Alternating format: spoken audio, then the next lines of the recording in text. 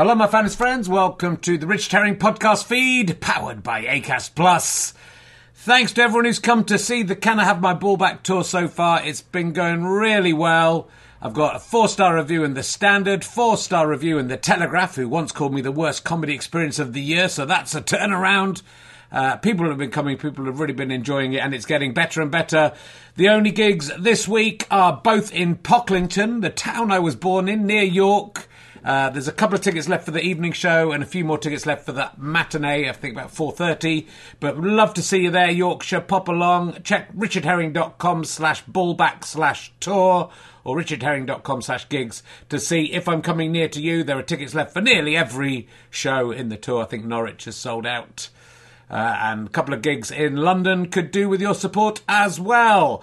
Anyway, please listen to the podcast. Do spread the news about the podcast to your friends. Listen as much as you can. Numbers are slightly down, which may affect the future of this podcast. So just leave it playing, even if you're not in the room. Love you. Now sit back, relax, and enjoy whatever it is you're going to listen to. Hey there, it's Michelle Norris. I'm host of a podcast called Your Mama's Kitchen. When I travel, I'm usually looking for a way to find a taste of home when I'm not at home. And one of the things I love to do when I am at home is entertain. And Airbnb allows me to do that. When I was in California recently, I rented a house that had a great kitchen. And when we were sitting around the table, we're all thinking, we're in someone else's house. Someone could be in all of our homes as well. If you have a home, but you're not always at home, you have an Airbnb. Your home might be worth more than you think. Find out how much at airbnb.com/host. This is Paige, the co-host of Giggly Squad, and I want to tell you about a company that I've been loving, Olive & June. Olive & June gives you everything that you need for a salon-quality manicure in one box. And if you break it down, it really comes out to $2 a manicure, which is absolutely insane. It's also so easy to get salon-worthy nails at home with Olive & June. The difference between how your nails used to look when you did them yourself and now with the Mani system is a complete game changer. The best thing about Olive & June, too, is it's a quick dry. Dries in about 1 minute, lasts for 5 days, and full coverage in up to 1 to 2 coats. Visit oliveandjune.com/perfectmani20 for 20% off your first system. That's oliveandjune.com/perfectmani20 for 20% off your first system.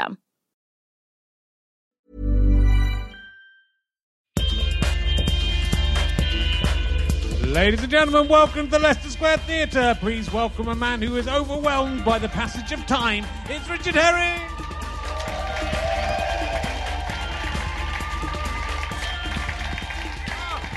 Thank you very much.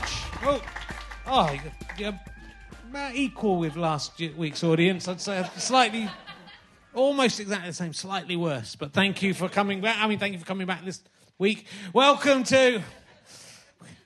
Richard. We only do one a week. We've got to keep it up.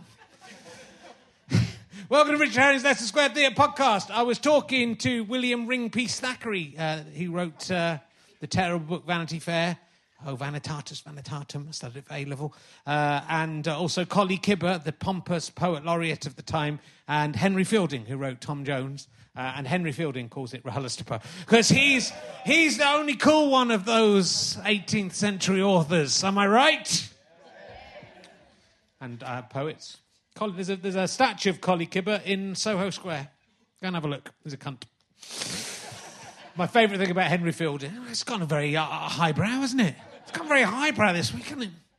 Favourite thing about Henry Fielding is that he keeps on going about Colley Cibber and how rubbish he is and parodying Colley Cibber. And that's the only reason I know who Colley Cibber is, because of Henry Fielding. And that fills me with delight. I'm hoping that in 200 years' time, that's how people will only know about Stuart Lee through my work. He's in the theatre at the same time as me. He's left. I don't think he's drawn it himself, but there's a gigantic piece of fan art above the mirror of his stupid face looking down next to his links. He wears links. He likes the links. Gets the links. He wears links. I put some on last week. 3 weeks ago, and it was terrible. I went back to Shepherd's Bush for the first time in 5 years. I used to live in Shepherd's Bush, and I moved out, and I went back this week for the first time, like walking the streets of Shepherd's Bush. And it's only 5 years, but it's changed a lot. That's why I'm feeling overwhelmed by the passage of time.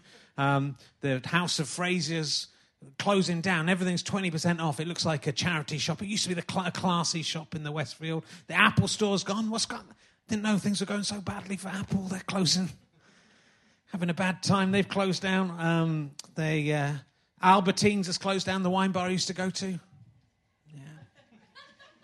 There's a 10-pin bowling, though. So, it swings around, and that made me want to move back to Shepherd's Bush. Otherwise, I'm not really missing Shepherd's Bush. But it was nice to go back and see it. Look, we'll crack on. We've got a fantastic guest for you this week. He's probably, although I'm pretty sure this is not one of his real credits, but it's on his IMDb page, and that's good enough for me. He's probably best known for being the production assistant on Pete Small is Dead, a movie starring Peter Dinklage and Steve Buscemi. It just seems unlikely that that's him. Will you please welcome the incredible Chris McCausland, ladies and gentlemen. Here he is. Great. Here we go. Hello. Come on down. Hello. Come on down. Sit down. Is that you, Chris McCausland, from the Pete Smalls is Dead? It's not, mate. No. Oh. I mean, there can't be too many Chris McCauslands, but I know there's a rally driver. That's not me either. That'd be a fucking disaster, wouldn't it? Had a career of 3 days, the Chris McCausland, the rally driver. There's an accountant as well. Yeah. And there's obviously a production assistant on... I've never even heard of it, mate. What was it called? He's on your IMDb page as you. So sometimes they have, like, Chris McCausland's 1, 2, and 3 on there, but one of his credits has got it onto your page. Do you know what? I honestly didn't know I had an IMDb page. So. Well, that's what I live by. That's basically my research. So we're going to be talking through your IMDb page as we go. What I nearly chose, but I think this might be one of your main credits, is you played Rudy, the street trader, in the somewhat unfortunately named Me Too. Oh, yeah. It's... in retrospect, the worst named children's TV show that there's ever been, really, isn't it? It does mean that whenever you Google my name now, one of the suggested search entries is Chris McCausland Me Too, which people must Google me and go, what's he done? Dirty tit grabber. So yeah, it's I can't even my daughter's old enough now to have an interest in what I do, but I can't even tell her to look it up, can I? In case something horrific comes up. Was it made by the same people as Balamory? There's a very Balamory feel to that. Yeah, it was. Yeah, it was the far more unsuccessful sequel.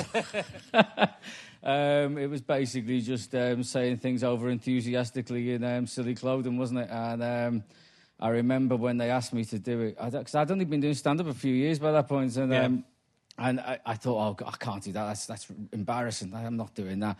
But I thought, well, just go up, find out everything, and then say no. And I went up, and they just got me arsing around for the day. And I said, you want to pay me to do this? And he went, yeah. I said, it's just arsing around, isn't it? I'll do that. So I went up to do it. Day one, they had me in a frock with a lampshade on my head. I was, oh, God, I've made a grave error. But I think what it did, Rich, is it massively increased my threshold for embarrassment, and which is quite a good thing when you're a stand-up comedian. It is. Well, Miles Jupp, I always used to take the mickey out of him being in Balamory, and I think the acting in Me Too is actually much better than Balamory. Yeah, I think we really found the inner drama of the characters. I think you did. There was a lovely episode about going to Switzerland to end your life early, which I think really captured the heart of the 3-year-olds.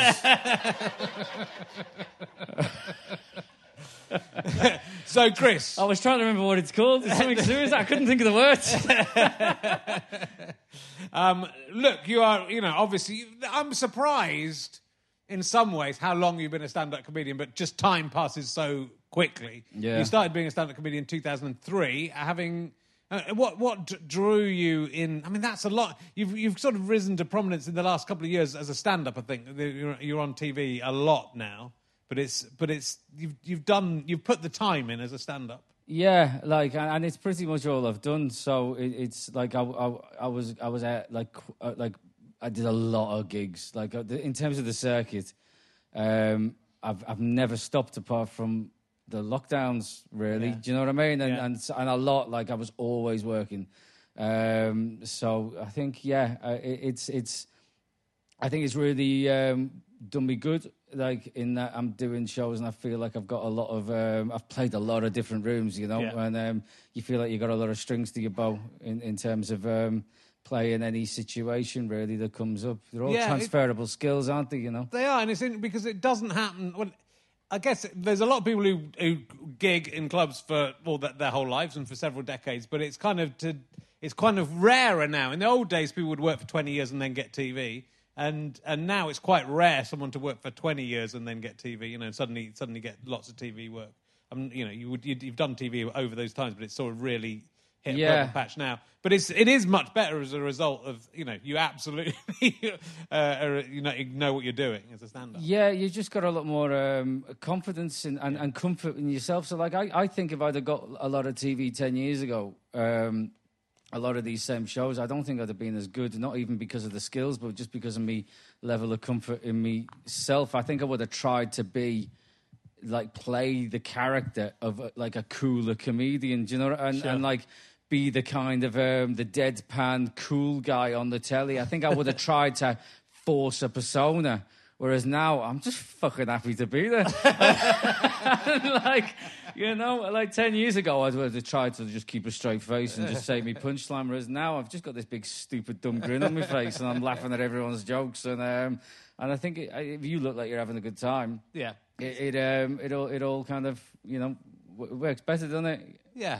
What drew you? Because you worked in IT, really, was it before you were a comedian? Yeah, so my degree's in software engineering. Yeah. And I've got zero performance skills to my name up until trying stand-up.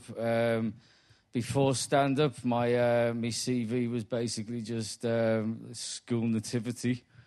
I was an angel once and I got a nosebleed and I had to be airlifted out of the whatever you call it, what's that little thing, the parade of fucking angels. It was, honestly, I just got this nosebleed, and I panicked and shook my head and it sprayed everywhere. It looked like there'd been a drive-by shooting at the angels, and that was. And I remember once as well. I had one school play. I remember my only job was to smash two cymbals together, and I was so bored. I was twiddling one of the cymbals around on the strap until it couldn't go any further and then spinning it back the other way like that. And then when it finally came to my bit, I'd weakened the connection. So I flung my arms apart and this cymbal just went flying across the room. So I didn't have a massive amount of success on stage. Degree in software engineering, A-levels in maths and further maths and computers. And I'm a geek deep down, but I stopped doing the computers because of my eyesight. So it all became, you know, I mean, I was a website designer, and the websites were just fucking ugly. So And I hated being slower than the person next to me. You know, you can always do things. Like if you've got something that hinders you in ways, there's always ways of doing things. But I hate being like worse or slower than somebody else because of it. I'd rather find something else to do. So yeah, I was working in a call center doing business sales for like care home risk assessment software, and riveting it was. And that's when I started stand-up, mate. It was just like a little bucket list thing to have a go. And I think driven on by the monotony of the call centre and just my lack of fulfilment in my job, really. Yeah. It became a hobby. Yeah. Like an escape, really, you know? Yeah. So how quickly did it become your job? 2 years. Yeah, so maybe pretty quick. Yeah. I mean, I just hammered it for 2 years because I did one gig in like the July, and then one in August, and one in September, and then after that, it became like a bit of an escape from the monotony of the job, and you meet interesting people, and it wasn't really I'm going to be a comedian. It was just something I really liked doing, and then somebody gave me a fiver and then a tenner, and you get to the point, don't you, where you can't give up the job until you've got enough money coming in, but you can't get enough money coming in until you've given up the job. So you have to get yourself to kind of a reasonable jumping off point and just hope for the best. But I did that within 2 years, really. Terrific, yeah. And early on, I read that you sort of, you addressed that you were blind, but then sort of left it behind. Yeah, I didn't talk about it because I at the time, like, I think me idea was that I wanted to... basically, I was a big comedy fan, so I didn't get into stand-up because I thought I've got something I can milk. But also, I knew that if I was sat in the audience and I came on stage, I'd think, oh, fucking hell. It's going to be like 20 minutes of blind jokes, isn't it? And so the aim was to just flip that on its head and not mention it. And so I'd do a joke at the beginning because I'd have to, and then I'd just move on and do other stuff. And so it was all about challenging preconceptions, really. And I think that is still true, but I do think also that, like, now I'm 45 and I look back, I think I just didn't have anything original to say, really. Like, I didn't... It would have been crass jokes that were just, I didn't see it. And and also, I don't think I was massively comfortable with myself in terms of losing my sight, and maybe I just wasn't comfortable in my own skin. So, like, I'm 45 now, and you kind of you kind of grow into your own skin. I haven't been able to see for over 20 years now, and it's...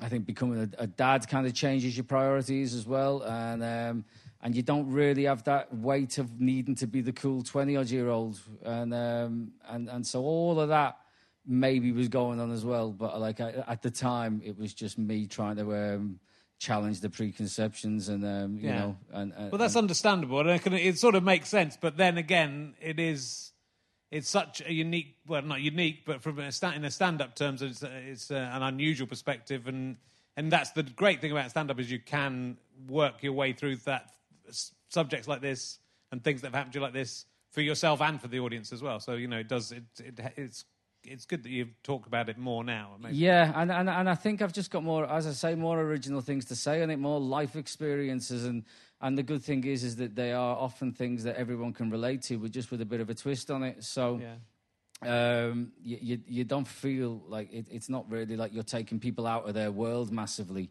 You're just making them see their own world from a slightly different perspective, really, and that works for me. But still, like, the tour show at the minute is probably the most I've talked about it. But apart from a few little references, it's the show's about an hour and a half, and it's the last half an hour really that I kind of get into it a bit more. Yeah. In the tour show at the minute is, I'm a stand-up fan. I like just traditional subjects of stand-up as well. I like obscure stuff. I like surreal stuff, but I also just like talking about life. And the reason we all enjoy it is because we can all relate to the relatable. And so, whereas I will talk about in the show, some of the stuff with regard to mine and my wife's relationship and the conflicts of her being from Brazil and me being from Liverpool, and the difficult, how difficult my daughter was, and all of that kind of traditional stuff. Yeah. The last half an hour really flips it on the head, and I kind of talk about, hopefully a lot more honestly about, my own shortcomings as both a dad and a husband, in that, there's shit tons that I can't do, or, sure, that I was terrified of getting into being a dad, because as I said, I only want to do things that I can do well. And if I don't think I can do something properly, I tend to find something else to do. But you can't really sidestep that, really, if you end up having a kid. You've kind of just got to do the best you can do at all the things that still need doing, irrelevant of whether you want to. Yeah, do you know what I mean? But it's really, I think you are such a good stand-up, and like as you say, a lot of your stuff is about things that are absolutely relatable, that happen to everyone family relationships and all that sort of stuff. Yeah. But it also just, I think even things like you talking about audio descriptions in porn, it's something that you would, I had to I did look it up. So I did go to Pornhub and see if you were telling the truth, because you do a very funny routine about it. Yeah. But it's something that you wouldn't even cross your mind unless... Astonishing, isn't it? Like, it is. I did it on live at the Apollo. I didn't expect it to make the edit, to be honest, but it was kind of like, she has an expression on her face that says she wishes she'd have tried harder at school. He has an expression on his face that says he's glad he didn't try harder at school. But yeah, it's it's an odd thing, isn't it? Porn is very, very, very, very visual. Yes. And as funny as it is to think that somebody's gone to the trouble of making it accessible, I'm not really sure you're getting the full out of it, I sort of feel like that someone talking over it might cover up anything that you might have got out of it, because the sound of the sex might be enough to give you something, but someone talking over and describing it was all like, shut up, mate, I'm trying to listen in at this. You're ruining it. But that's what I mean. So having that perspective that, it's what comedy is about, isn't it? It's about it's about connecting with an audience, but also from your own perspective. Yeah. And so having that range of experience that most people wouldn't have. It is, yeah, but it's also about not going on about it. No, and leaving people wanting to know more, and leaving them wanting to be, leaving them interested but wanting to know more, rather than going on about it until it just becomes predictable or tiring, I think. I still feel like that, but I think I've just got a lot more original shit to say these days, so it's more... more comfortable in my skin as well, mate. Yeah, well, that's good. It's good to have that. I know what it's like, Chris, because I have aphantasia, so so I have a serious. Isn't that a condition. Disney film? So I can't. I'm blind inside. I can see, but I can't see inside my head. So it's the same, isn't it? Yeah. You can't see inside your head. I've got no I can't. If you can you do you have mental images? I don't have no mental images, so I can't. You can't imagine something. If I close my eyes, I can only see blackness, and I can imagine things, but I can't see them. Wow. Whereas I can imagine things, but I can't see outside my head. That's right. Together, we should team up, mate. Together, we make a whole person with 3 balls. 3 balls.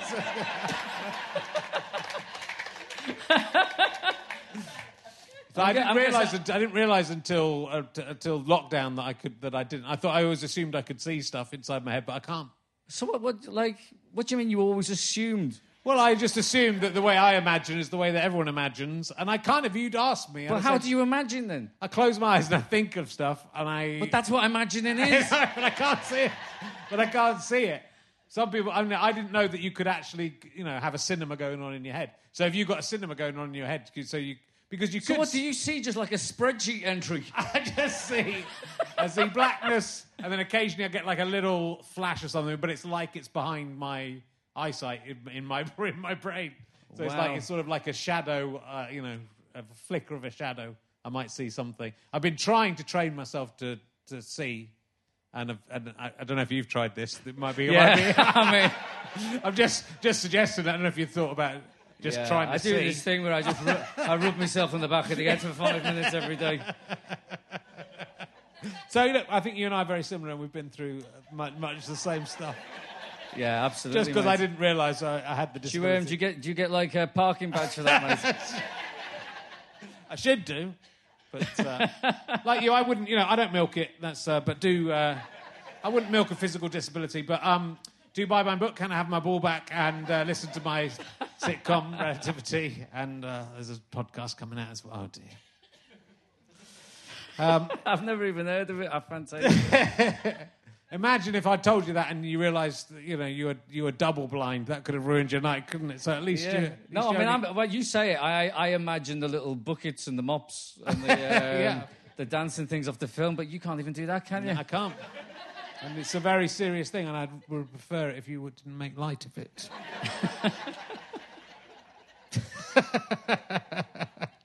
So, look, well, this, and I know you've told this story a few times, but when you were looking for work, you almost became a spy. Was this before you were a stand-up comedian? Yeah. So you got quite far into becoming a spy. I did, mate. I got down to the last 30 out of 3,000 potential spies. I was in the top 1% of spies that this country has to offer. Which you're waiting for the punchline is genuinely true. So I was unemployed for a while before I worked in the call centre. Like, I didn't want to do the programming anymore, and was applying for things and wasn't getting the jobs I was applying for. It was basically started applying for mad shit, and you can apply to work for MI5 through like a.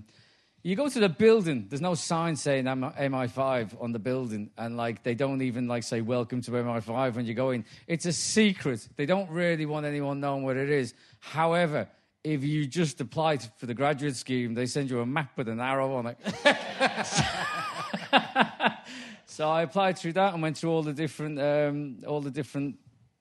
psychometric, and then the interviews and a full day assessment where I had to sift through all of the information that they provided. There was all different threats, and I had to identify the most immediate threat and have a meeting with the surveillance team to get this guy surveilled. And it was quite a long thing. I got down to 30 out of 3,000, and then I remember getting the letter which said that I haven't got the job. And they said it was because of my eyesight. And they said it was... I remember the word... my inability to sift through vast amounts of information and identify a threat in a very limited period of time, right? Basically, the bomb would have gone off, right? While I was, like, halfway through my inbox. And I remember the person who was helping me, like, apply for stuff at the time, like, from a charity who was, like, helping me fill forms out and shit. She goes, that's discrimination. People can't. There's the Disability Discrimination Act. They can't not give you that job because I said I don't want to live in a country that would give me that job. I'm glad that sometimes we need discrimination. Coming out on bloody the Waterloo's blowing up. Sorry, but the guy we had working on this is blind. It takes him a little bit longer than everybody else. So I think sometimes a little bit of discrimination is necessary for the safety of the nation. But yeah, very doesn't say almost... much for them that you got that far before they realised you were blind, though, Chris. That's they're not very good at spying themselves, are they? They didn't even spot But you know what? There was one... I remember one interview where the guy goes... The guy... I mean, I signed the Official Secrets Act for this, but like... if you don't hear from me again... I remember being in the interview, and he talked about my disability, and he goes, part of the job is running agents, like, because I thought an agent was like your spy, and it's not. The agent is the public or the people with the information, and as an employee, as a spy, you have to manage these people, these agents. And he goes, part of the job is running these agents and meeting up with them in staked out locations, secure locations, to trade or obtain information. And your disability strikes me as being a bit of a security risk. And like, because I just applied just for the sake of it. I didn't really have any ambition for the thing. I was applying. I just said, what's more undercover than a blind bloke meeting his mate in the pub for a pint, right? And he just went, yeah, good point. And then he scribbled something on his pen. And I've always wondered whether he just wrote, more blind people.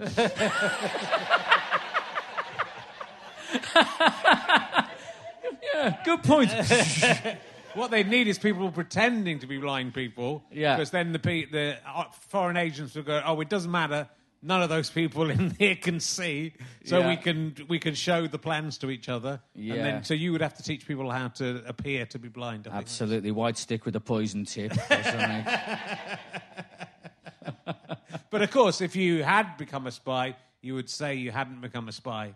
Well, I would tell you all that I've been a comedian for 20 years, Yeah. Rich. And, It'd be the perfect cover. yeah. So I think it's I'm just undercover to try and catch Jimmy Carr hiding some of his income. That's what it's been quite a long project. Even when we're on a budget, we still deserve nice things. Quince is a place to scoop up stunning high-end goods for 50 to 80% less than similar brands. They have buttery soft cashmere sweaters starting at $50, luxurious Italian leather bags, and so much more. Plus, Quince only works with factories that use safe, ethical, and responsible manufacturing. Get the high-end goods you'll love without the high price tag with Quince. Go to quince.com/style for free shipping and 365-day returns. This is Paige, the co-host of Giggly Squad, and I want to tell you about a company that I've been loving, Olive & June. Olive & June gives you everything that you need for a salon-quality manicure in one box. And if you break it down, it really comes out to $2 a manicure, which is absolutely insane. It's also so easy to get salon-worthy nails at home with Olive & June. The difference between how your nails used to look when you did them yourself and now with the Mani system is a complete game changer. The best thing about Olive & June, too, is it's a quick dry. Dries in about 1 minute, lasts for 5 days, and full coverage in up to 1 to 2 coats. Visit oliveandjune.com/perfectmani20 for 20% off your first system. That's oliveandjune.com/perfectmani20 for 20% off your first system. Ever catch yourself eating the same flavorless dinner 3 days in a row? Dreaming of something better? Well, HelloFresh is your guilt-free dream come true, baby. It's me, Keke Palmer. Let's wake up those taste buds with hot, juicy pecan-crusted chicken or garlic butter shrimp scampi. HelloFresh. Stop dreaming of all the delicious possibilities and dig in at HelloFresh.com. Let's get this dinner party started.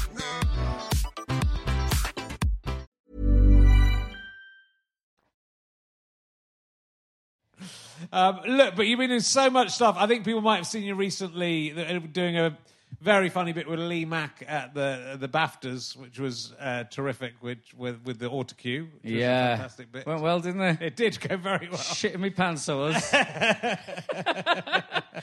It was because when you do the BAFTAs and you present something, they put you together.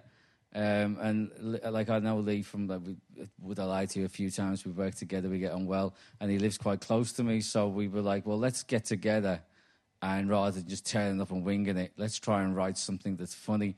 So we came up with this idea where like he'd be reading my bits off the autocue to me, but then we get all confused. But it's on YouTube if you didn't see it. But like it was really like the more we kind of wrote this together, like we were really happy that it was quite old school. It was kind of Two Ronnies-esque in a way, like real kind of double act stuff. Yeah. But like we'd never tried it in front of anyone, and it was so kind of intricately scripted that if it didn't work, we were gonna die on our arse in front of the entire TV industry on live TV. Yeah. And I remember stood in the wings waiting to go on with him, and I said, "Lee, do you want to just announce the nominations and we can fuck off?" And he goes, "Don't chicken out on me now, Chris." But honestly, as soon as we got that first laugh, I was like, I wasn't even expecting a laugh there. This is going to be fine. And you just settle into the timing, and you know, because it was in my head. I didn't want to be the person that made Lee Mack not funny. Yeah, he'd have turned on if it started going wrong. He'd have turned on you in a second. Yeah, that's the kind of guy he is. He'd have got out of it, but he'd have left you standing. Yeah, but it went very well. And he's such a generous guy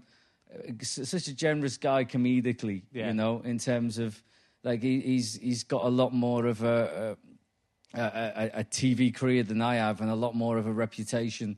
You know, but he's not only is he up for just getting stuck in and trying something a bit risky, but he's also very generous in sharing the laughs, and not necessarily, that line needs to be mine, or do you know what I mean? He just wanted the whole thing to be funny for both of us, really. Yeah, well, that's I suppose that's interesting because stand-ups often, become quite self-reliant, and obviously they're used to getting their laughs of their own. But I think once you move into that, when you're working with other people, you have to understand that if you get a laugh, you're all getting the laugh. It doesn't matter who says the line. So it's not about you getting the laugh anymore. But some stand-ups find that more difficult than others, I think. Yeah, and it's certainly you know, if you watch it back as well, I think he commented to me afterwards that it's not often he plays the straight guy in the double act in a way, because he was feeding a lot of the lines in, if you know what I mean. But I mean, I was so fucking relieved, mate, when I came off stage. I think I was more happy than the person who we gave the award to. But it's interesting because, you know, you do take a chance, but a lot of times on award shows, it either fails or someone misjudges the mood. It's very rare people get, you know, you remember the people who do it really, really well. And so actually, if you can make that moment shine, it is better, because I think that'll have done you a lot of good in terms of extra other work and people knowing who you are and everything. So it's weird that a little sketch like that can sort of change things. I think so, because you're literally doing it in front of everybody that makes TV shows, really. So all good. I mean, I'm still waiting for the calls, but I'm sure. I don't know. It's see, looking at your IMDb page is interesting, because you've done some acting in your time. You've done little bits of telly. You know, you've been even in EastEnders, and you've done some. I did some one nice day, mate. I wouldn't. Yeah, I did. Well, you've done some nice jobs, but if you look at it, there's so much from 2020. What, 20 and 21? Yeah, so 22. So everything's happened the last 2 or 3 years for you in TV terms. So I was told, really, that to do the panel shows, you need to do Mock of the Week and you need to do 8 out of 10 cats. And neither of them really would have me. And I did Live at the Apollo in 2017 or 18. And that really couldn't have gone better. But it still couldn't get either of those 2 panel shows on the back of it. And then I ended up getting Would I Lie to You was the first one, the first panel show I did. So kind of went straight in at the other end, really. And I mean, that was such a lovely experience and such an amazing thing to do pre-COVID, really, in that. The panel shows since COVID have been a massively different experience, but to do that with a full studio audience, and then because that's Zeppotron, then I got Cats Does Countdown, and Have I Got News for You as well came on the back of doing that Would I Lie to You. So that was only 3 things, probably in the nearly 2.5 years since doing that Live at the Apollo. Right. And then it just snowballed because I did well on Cats Countdown and because I did well on Have I Got News for You, really. Then they start coming back in and all the others start coming in then. But it was, I mean, I'm so competitive with the things. I over-prepare for everything, which kind of works. I mean, I think you can over-prepare for things that have got no prep in them as well, in terms of panel shows. Even if they say there's no prep, you can watch the episodes and get yourself in the frame of mind. When I did Cats Countdown, I knew it would be really funny, me not being able to play Countdown, but I thought what would be funnier if I was fucking amazing. So I literally, like, my wife actually was close to divorcing me because I watched like 80 episodes of proper Countdown. And she was, the bloody theme tune was driving her mad, and I came up with ways of keeping the letters in my head and building the words in my head and keeping the numbers in my head, and went on and battered everybody.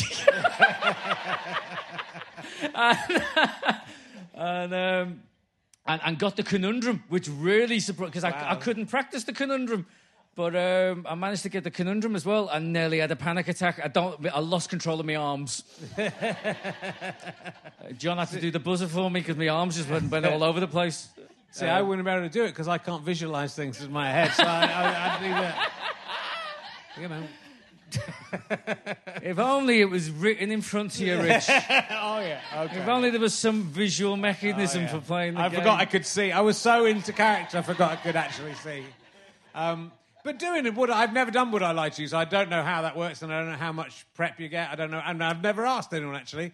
But that is quite a full-on one to be your first. It is, yeah. Because I think it's it's the best one, I think, of the panel show, of the sit down behind a desk panel shows, I think. Yeah, and weirdly, when that first one, the clip, my story that I did on it ended up being like it went mental online. But you do an interview with the researcher, and they take you through all your past and your stories and holidays, and And they just want to know kind of true stories from you. And then we finished, and then the researcher was leaving, and my wife came in, and they were going, and she said, "Did you tell them about the neighbour downstairs?" And I said, "No, it's not funny, is it?" and so I told the researcher about this fella who moved in downstairs who was deaf, and basically I didn't know he was deaf. And he didn't know I was blind, and we both thought each other was being rude. and genuinely, like, I was saying hello to him, and he was just fucking ignoring me. But I didn't know that he'd been smiling and waving at me, and I was blanking him. And I was 100% what happened. And I was like, I remember saying to my wife, "Have you seen that fella downstairs yet?" And she's going, "No." I was like, "Such a rude bastard. I've said hello to him 3 times now." Anyway, so we did that story on there, but that came from literally me, just something I didn't even think was funny in the moment. And they're going, "Have you said about the neighbour downstairs?" And they loved that. Like, but what I like to you can prepare from the point of view that you know the true stories that you've told them, because they're true. And so you can always kind of formulate a few little lines to throw in here and there if that story comes up, because you don't know what story's going to come up. But you can always kind of do a bit of prep that way. If it's a lie, you've got no idea until you turn it over what's coming up. But you can, and as I say, watch the episodes, watch a lot of them, because it gets you in the frame of mind for pacing the story out and dropping the nuggets at points that leave them asking questions. You can't. I don't think you can really do too much of getting yourself in that frame of mind for a TV show. In that, so that you're playing it in that you can see what works and what doesn't. Yeah. And play it in the way that you think will work better, even in a show that doesn't have any prep. Like, if I got news for you, you'll usually know, that's going to be the main story this week because Boris has been a cunt or something. And so you kind of know that's going to... But you don't know that, like, they're going to ask you, and what did he say on Saturday, or what was his thing with his suit or whatever. You don't know the little things, but you can read all the papers that week and you can write little gags or comments for stories just so that they're in your head if something does come up. And... So, yeah, I massively over-prepare for it. Yeah, but it's work, it's because there you go. In those 2 or 3, those 3 appearances, something's been picked out of all of them, and then that, and therefore you get offered more. So it's really interesting to see it when it happens to someone, that it's, and it's sort of, it's that weird thing with you I remember we did a double-header, didn't we, with of Edinburgh shows? That was Bristol. In Bristol, yeah. Which my mum and dad came, and they still talk about you and how good that show was. They never mentioned my show, but they loved you. It must have been a while ago because my I think they left in the interval, Rich. They saw you thought, let's just say he's our son.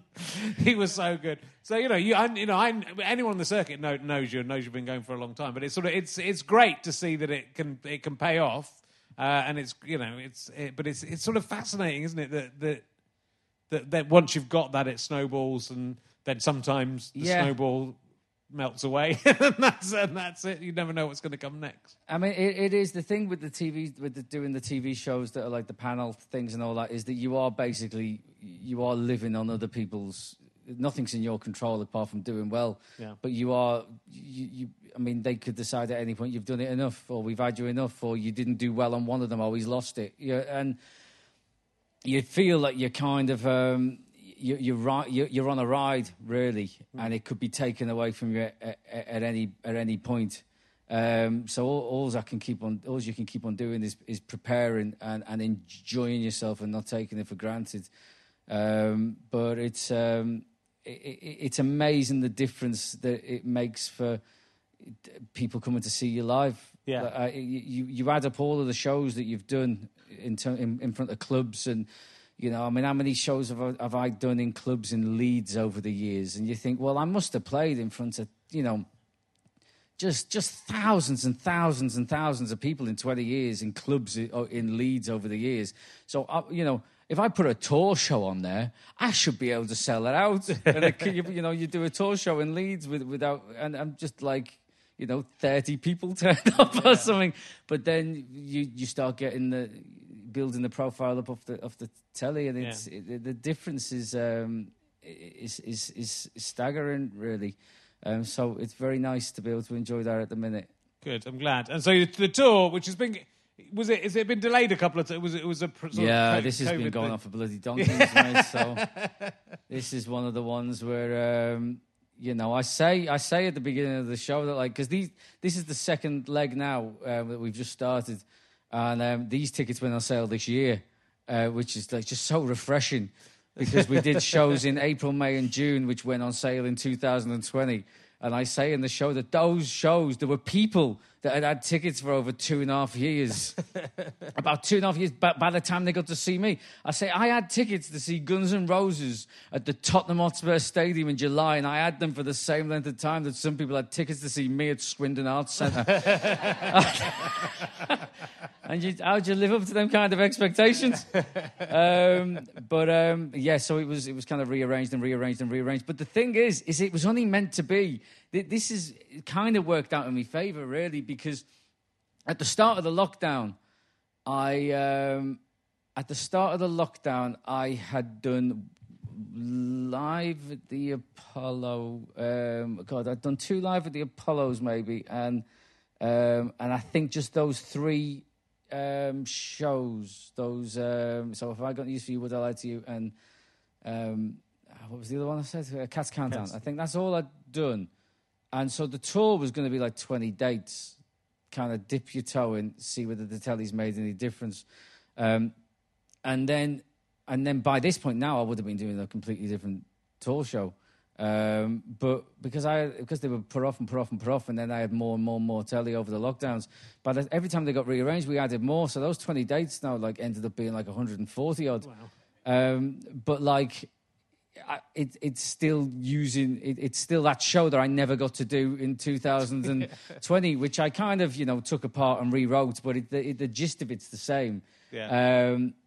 But I was still writing over the lockdown, so I feel like I've got a spare show in my pocket. But it's interesting because it could have been, I think about that a lot, especially in terms of the Edinburgh Fringe. But if you're just about to break in 2020, which I had in my 2020 when the year started, I've got Taskmaster coming up, I've got this, Michael Palin's going to be on Umbrella Stuff, I've got loads of great things coming up, and then the year got taken out. But you were just at that point where it could have been make or break, couldn't it? And luckily, it's the impetus has stayed there. But it's sort of crazy to think that your star was on the rise, and then suddenly something completely unexpected comes. Yeah, in. I mean, I think I just got in with the with the panel shows just in time to prove my worth before we went into doing the lockdown versions. And I mean, the second episode of Have I Got News for You that I did in my living room, wearing a lovely iron shirt and a pair of tracksuit bottoms and no shoes, because all they could see was the waist up sat in my living room. And QI was, I did it in front of 30 people in a studio, and then in front of nobody. I remember doing one of those in front of nobody in the studio, and they had a Zoom audience, but we couldn't hear the Zoom audience. So we had no idea what anyone found funny. But what you do is you just try and make each other laugh. So, I was with Jimmy Carr and that, and you just do it as this is like a fancy podcast. Let's just make each other laugh.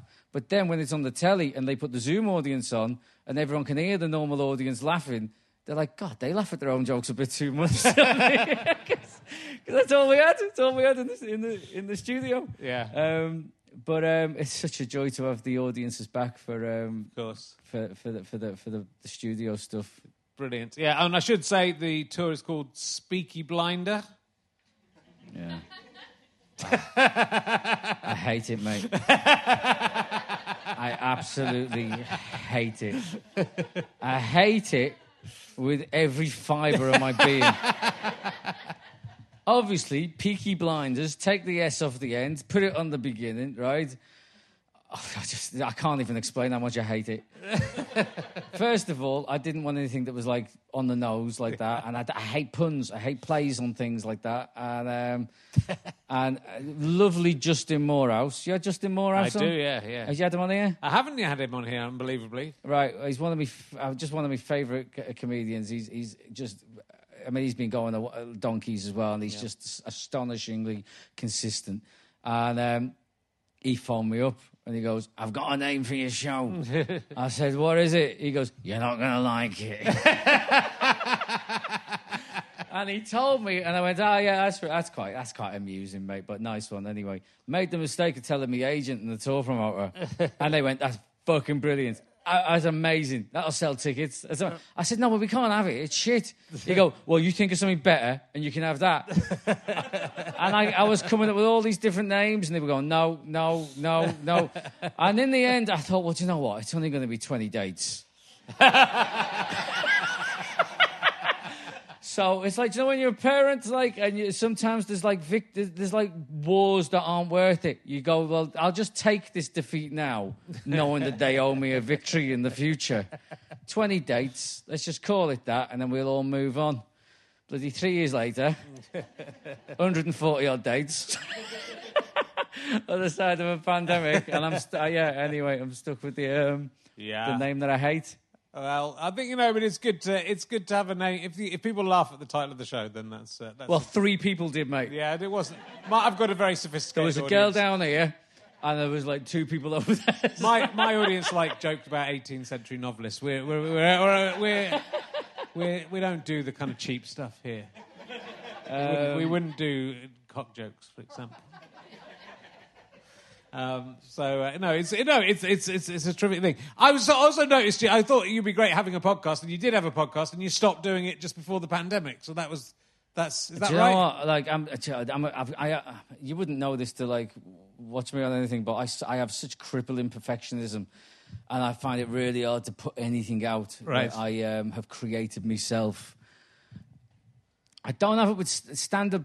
Stand-up's a lot. I mean, you need to make your mistakes on stage with stand-up. Yeah. But in terms of putting something out online, it makes me feel sick in my stomach. and so I did this kind of podcast it was kind of just an amalgamation of me talking about stuff that had happened at home and recording stuff when I was out at gigs, putting little clips of shit that happened with people in the crowd or, you know, backstage or in the car or whatever.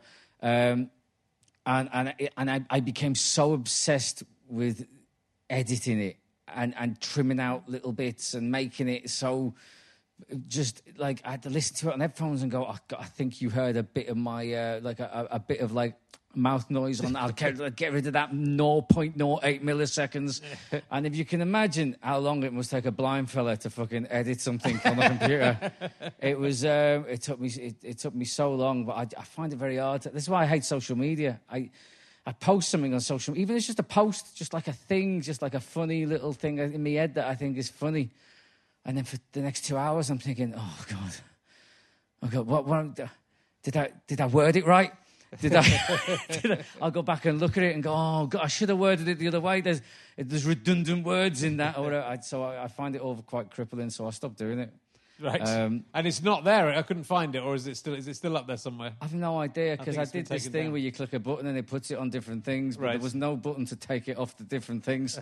So maybe it is somewhere, but yeah, it was. I mean, no one fucking listened to it, mate. To be honest, hasn't stopped me.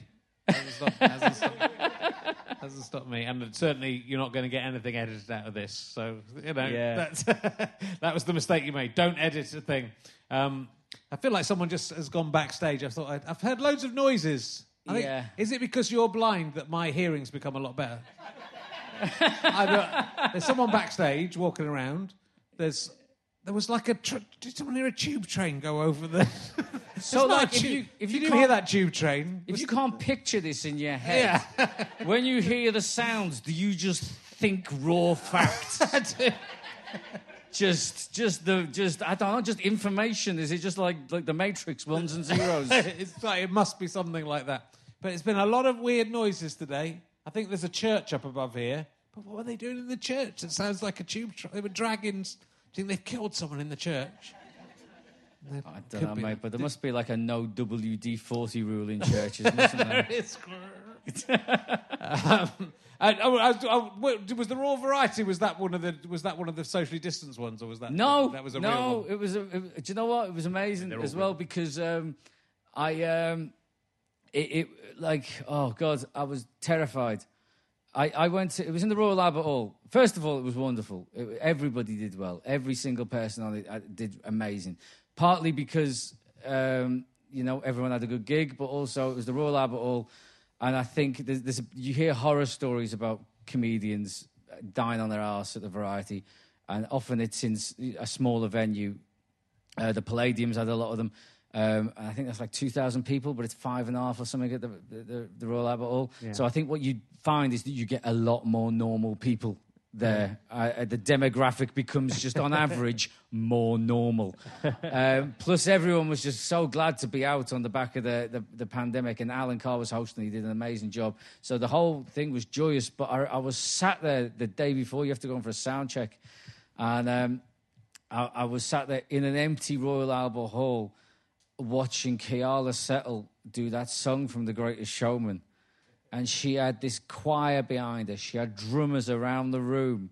And, I've watched The Greatest Showman about 20 times with my daughter, but I'm not usually a musical fan, in terms of musical theatre. It's never really done it for me, but, I've seen the film a lot, and I know that song inside out, really. But watching her, it was one of the...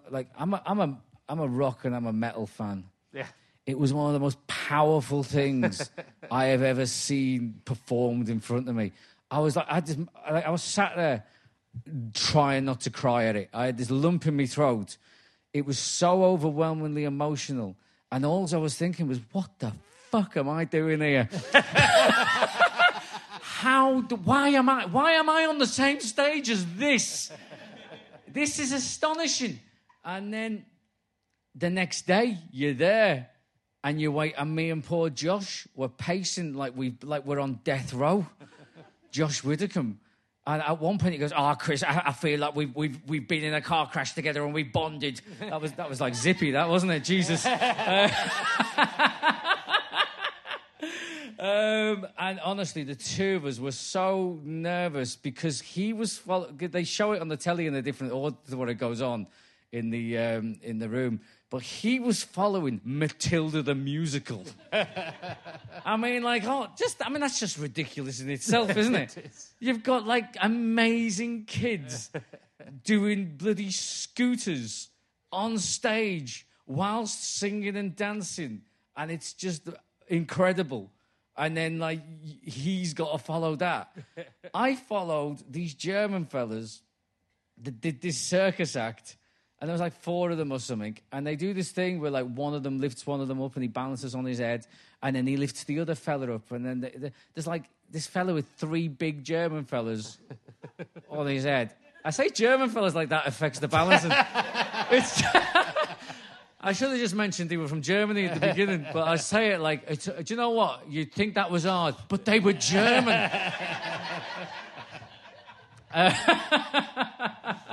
And you know what Germans are like for balance. Oh, really odd centre of gravity to keep the balance. Put a hand up. But they were doing this thing, and I was stood in the side waiting to go on, and all I could hear was music and 5,500 people screaming and losing their shit at basically possibly the most visual thing on the show apart from Cirque du Soleil. And I didn't know what they were doing at the time. I could just hear them going mental. And then when you thought they couldn't go any more mental, there'd be a little lull, and then it'd just kick up. And I was like, oh my God, how do I walk out after this and just go, hello? But luckily, they showed a horrific variety video about whatever they were raising money for, about Alzheimer's or something. So I was like, really thanks, fantastic. I've only got to follow the Alzheimer's video. With 2,000 entertainers every year develop Alzheimer's. Get in! Which royals were there? Did you meet any of the... So, yeah, it was William and Kate. Still alive. And Yeah, it was William and Kate. You meet them afterwards. Josh is hilarious. He's funny. He's funny as a comedian, but he's also very funny as a neurotic bloke.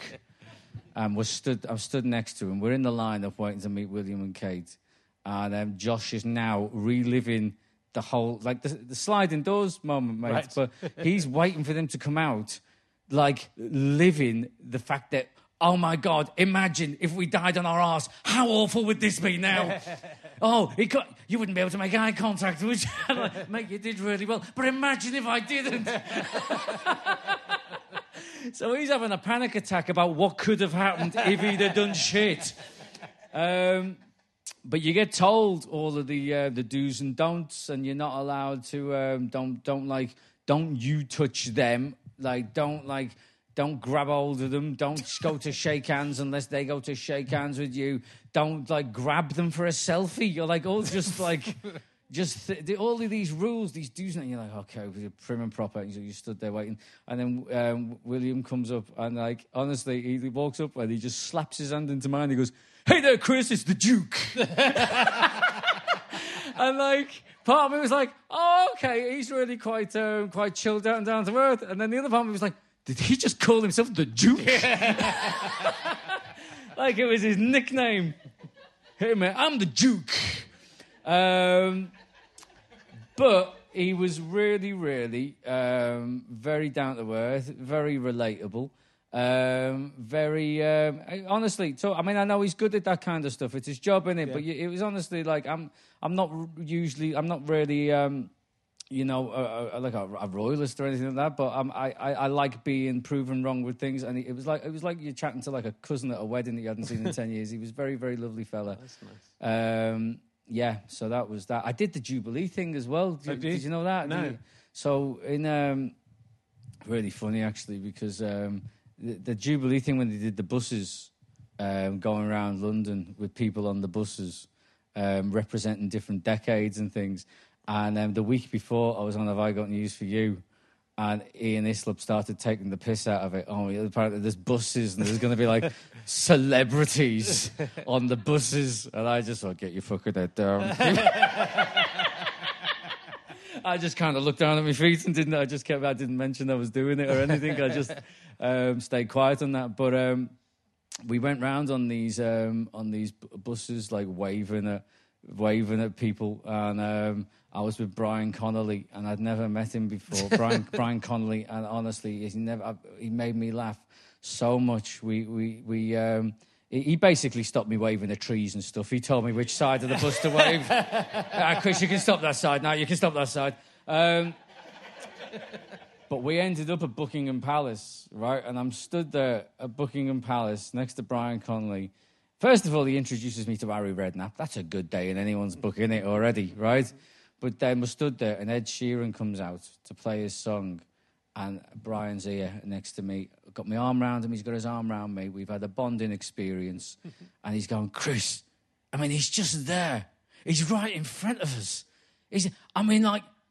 I could walk down there now and get my cock out, and 1 billion people would see my cock.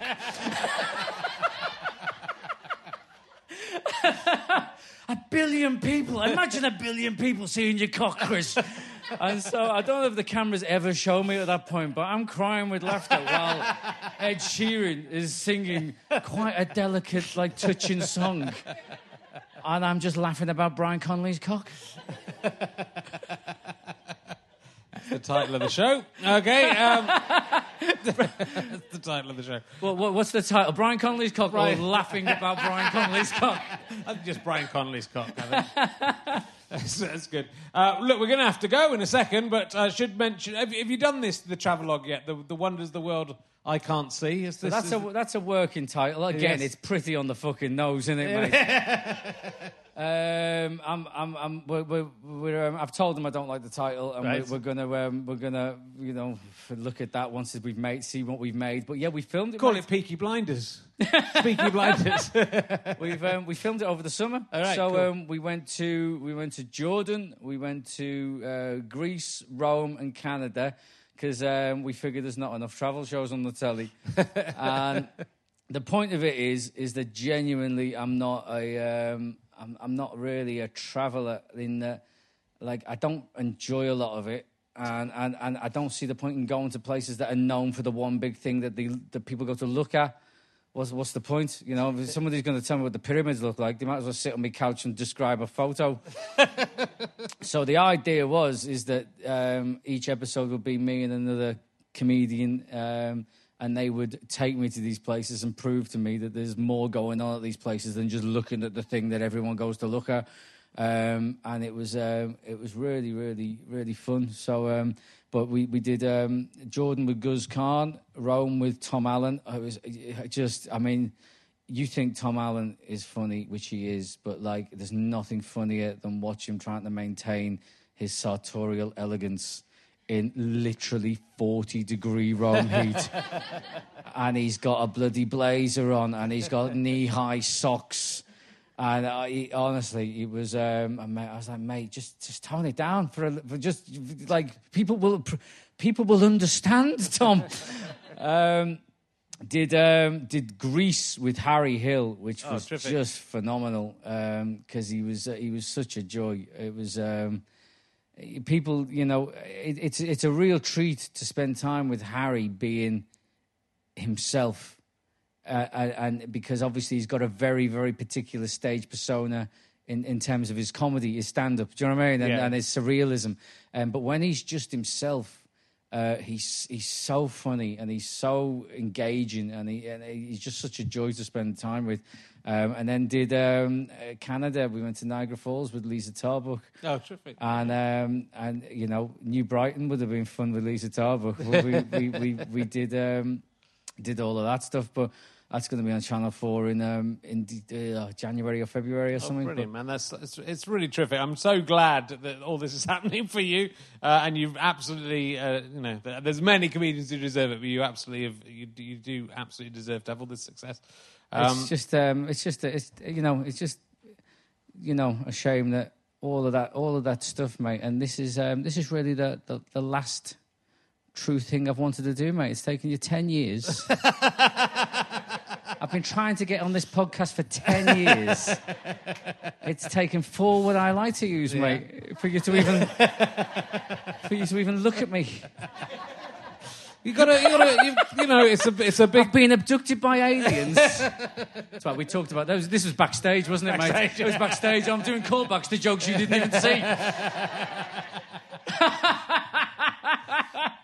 Well, you know, I've been emailing you a lot. You probably didn't see the emails, did you? So it's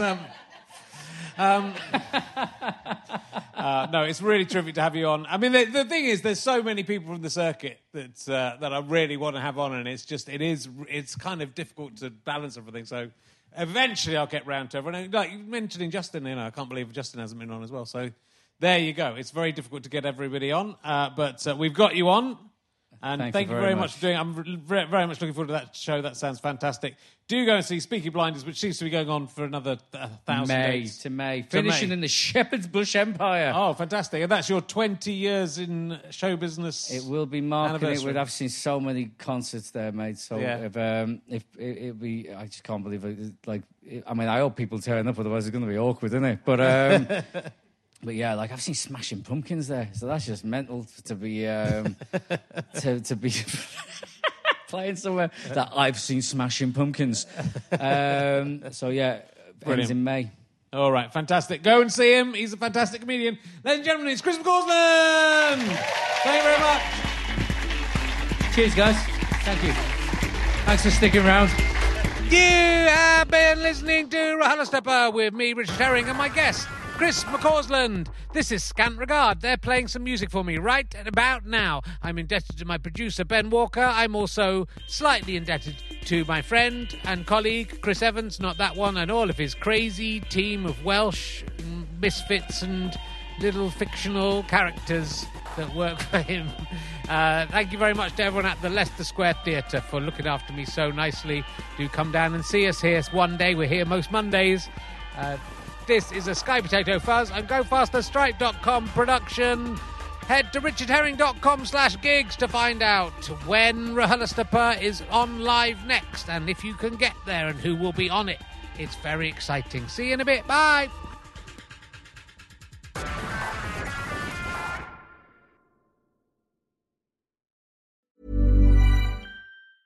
Planning for your next trip?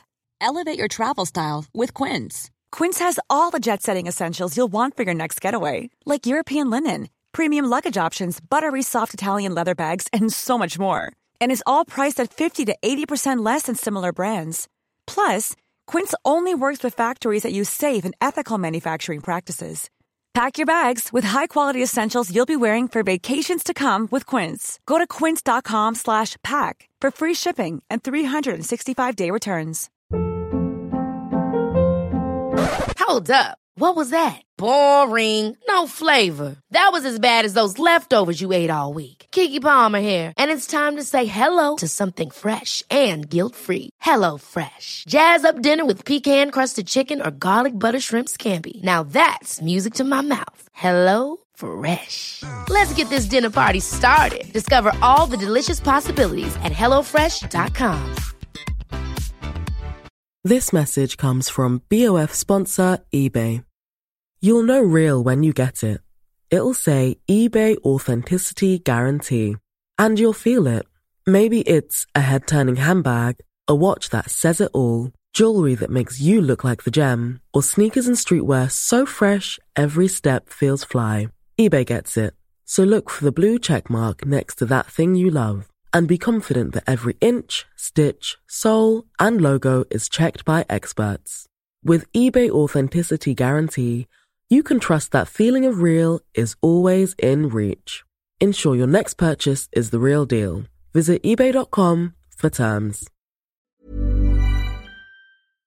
Thanks for listening. richardherring.com/gigs. GoFasterStripe.com for all my books, downloads, all that sort of shizzle. Oh yeah, I know all the cool words, and would love to see you on the Can I Have My Ball Back tour if you can make it. Bye.